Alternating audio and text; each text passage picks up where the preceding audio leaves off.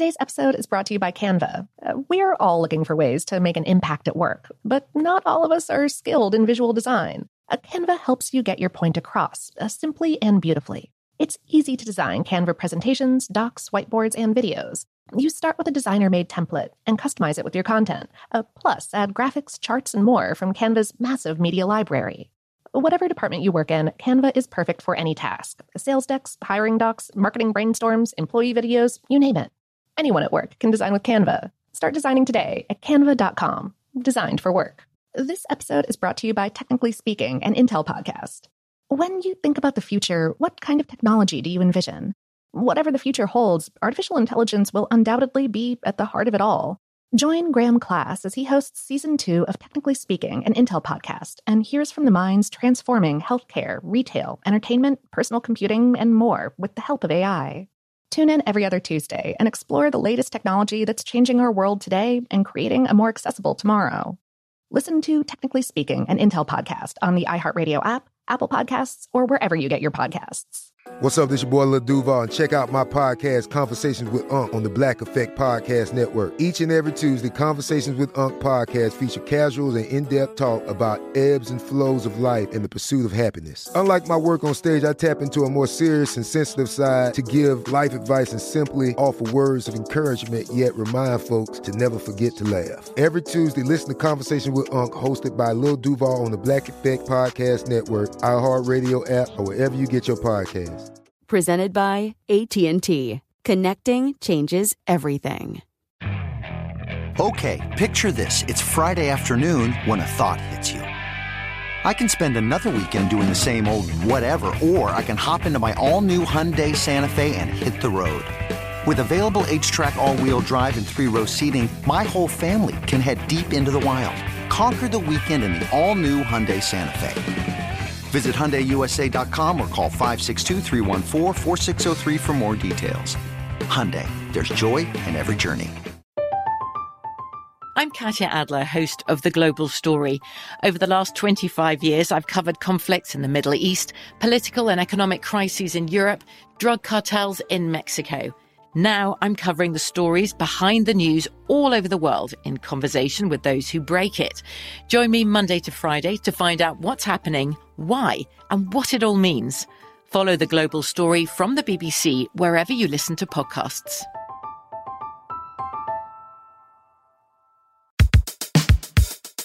Welcome to Brainstuff, a production of iHeartRadio. Hey, Brainstuff, Lauren Vogelbaum here. It's hard to go wrong with either burrata or mozzarella cheese. But while they may look it, these Italian cheeses are not one and the same. On the outside, burrata and mozzarella look like simple and soft cow's milk cheeses. Inside burrata, though, a treasure trove of rich, milky stracciatella cheese awaits. This key cream-filled difference stems from the cheese-making process. We spoke via email with cookbook author Marissa Mullen. She explained, the process to make mozzarella and burrata are slightly different. Mozzarella is made by heating and pulling cheese curds in a process called pasta filata. The cheese goes through a stretching process using hot water or whey and is molded into small rounds. Burrata, on the other hand, is like a cheese within a cheese, with a type of creamy, milky cheese called stracciatella on the inside and mozzarella on the outside. Mullen explained, burrata is made by using mozzarella cheese stretched to include a small pouch that holds fresh cream and cheese curd. Because of this, burrata is much richer and creamier than a traditional mozzarella. Burrata is still relatively new to the cheese aisle compared to its counterpart mozzarella, which dates back to the 12th century, when the Italian cheese became a staple in southern Italy's Campania region. Burrata, on the other hand, first entered the market in 1956 in Puglia, Italy, and we supposedly have a snowstorm to thank for this tasty invention. During a heavy snowfall, one Lorenzo Bianchino of the Piana Padula farm faced difficulties transporting dairy products to customers. His brilliant plan, repurposing the stretched curds from mozzarella to safely store the cream and curds inside, gave us the delicious burrata cheese we have today.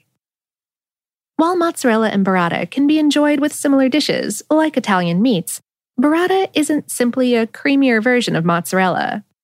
Mullen said, "Since burrata's texture is more buttery, it goes beautifully paired with crostini or fresh bread.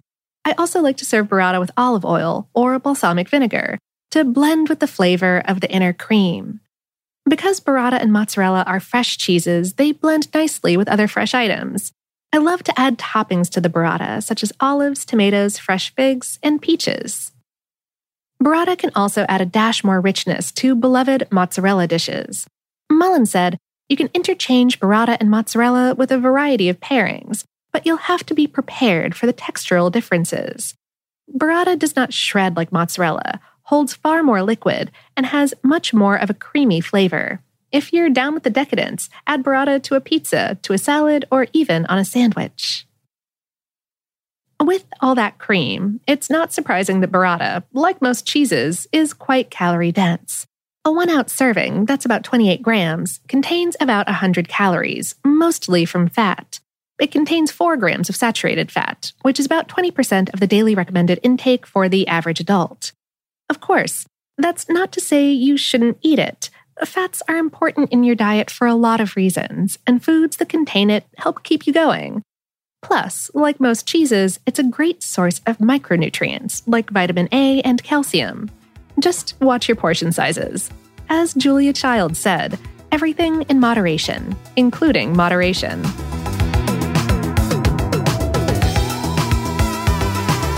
Today's episode was written by Stephanie Vermillion and produced by Tyler Klang.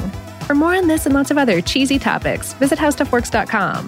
Brainstuff is a production of iHeartRadio. For more podcasts from iHeartRadio, visit the iHeartRadio app, Apple Podcasts, or wherever you listen to your favorite shows.